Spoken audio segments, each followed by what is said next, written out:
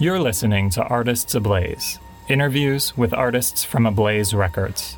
I'm your host, Nick Bizub, and I'll be speaking with some of the most innovative and talented artists of today. Thank you for listening in.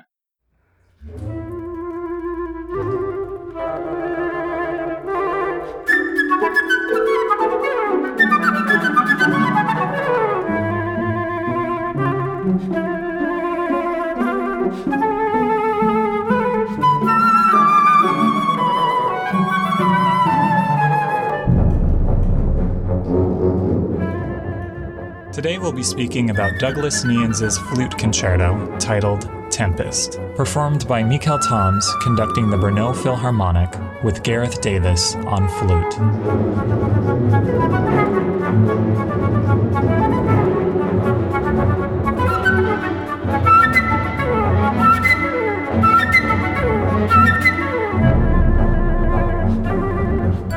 The first movement is titled Austro. Austro is the warm and humid southern Mediterranean wind, often carrying with it rain and sometimes very violent gales. The music in this movement is highly virtuosic, changeable, and often very incisive and direct in repeated rhythmic figures. The figuration in the flute sometimes features sharp, quick, and jagged chromatic registral changes, having the effect of spinning the music forward in an almost gale-like fashion, appropriate for a southerly wind bursting with force.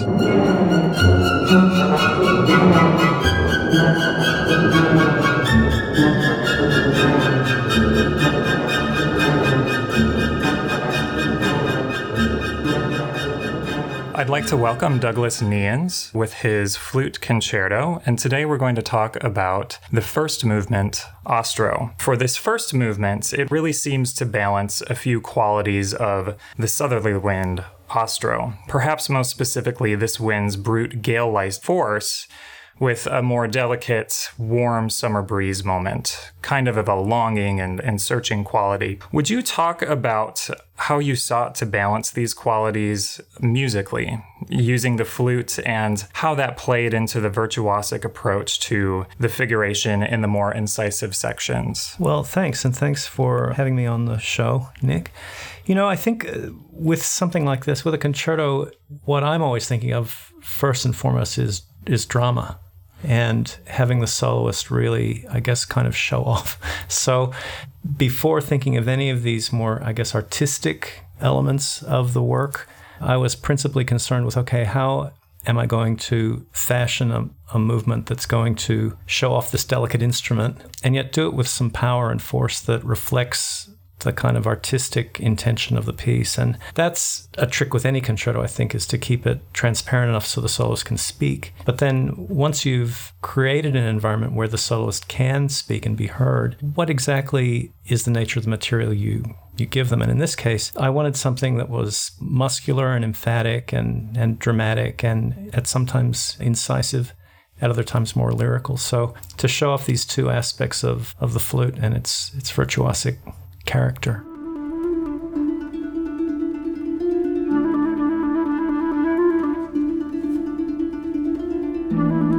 A lovely contrasting section featuring a more lengthy exchange between the harp and flute blossoms into bittersweet music of a searching, longing quality.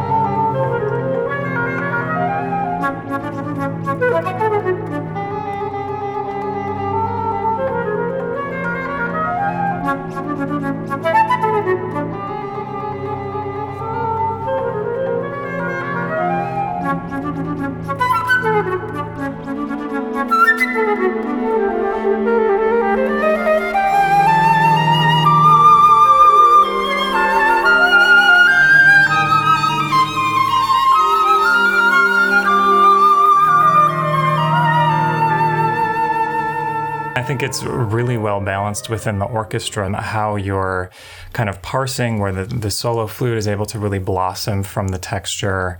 And then to balance that, again, strength, the, muscular nature of the music, using the same sort of figurations as the flute within kind of a full tutti sort of texture. And I wonder, in approaching that, did you start with the flute line first? Did you have an overarching idea of what you wanted the flute to do?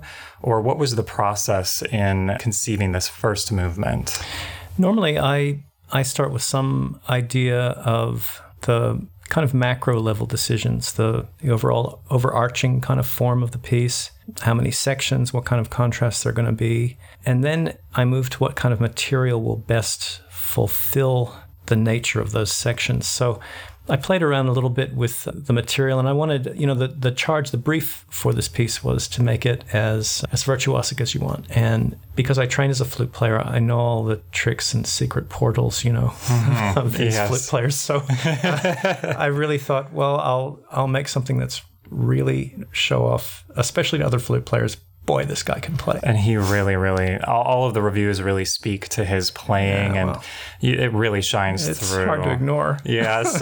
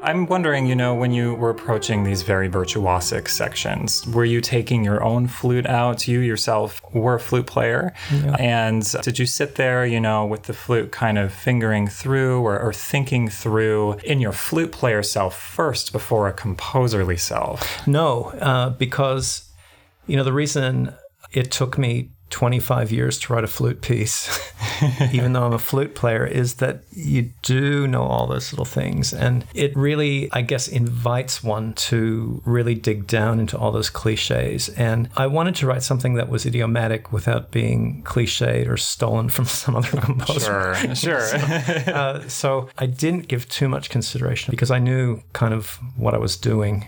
And knew that it was going to be challengingly difficult to play this piece. And I mean, any concerto is difficult. Right. But this one is pretty hard. But it's a fantastic work. Oh, well, thank you. And it really, really showcases Gareth's playing and his true technical prowess on the instrument. Technical and musical. He's an amazing master. Yeah. Yes.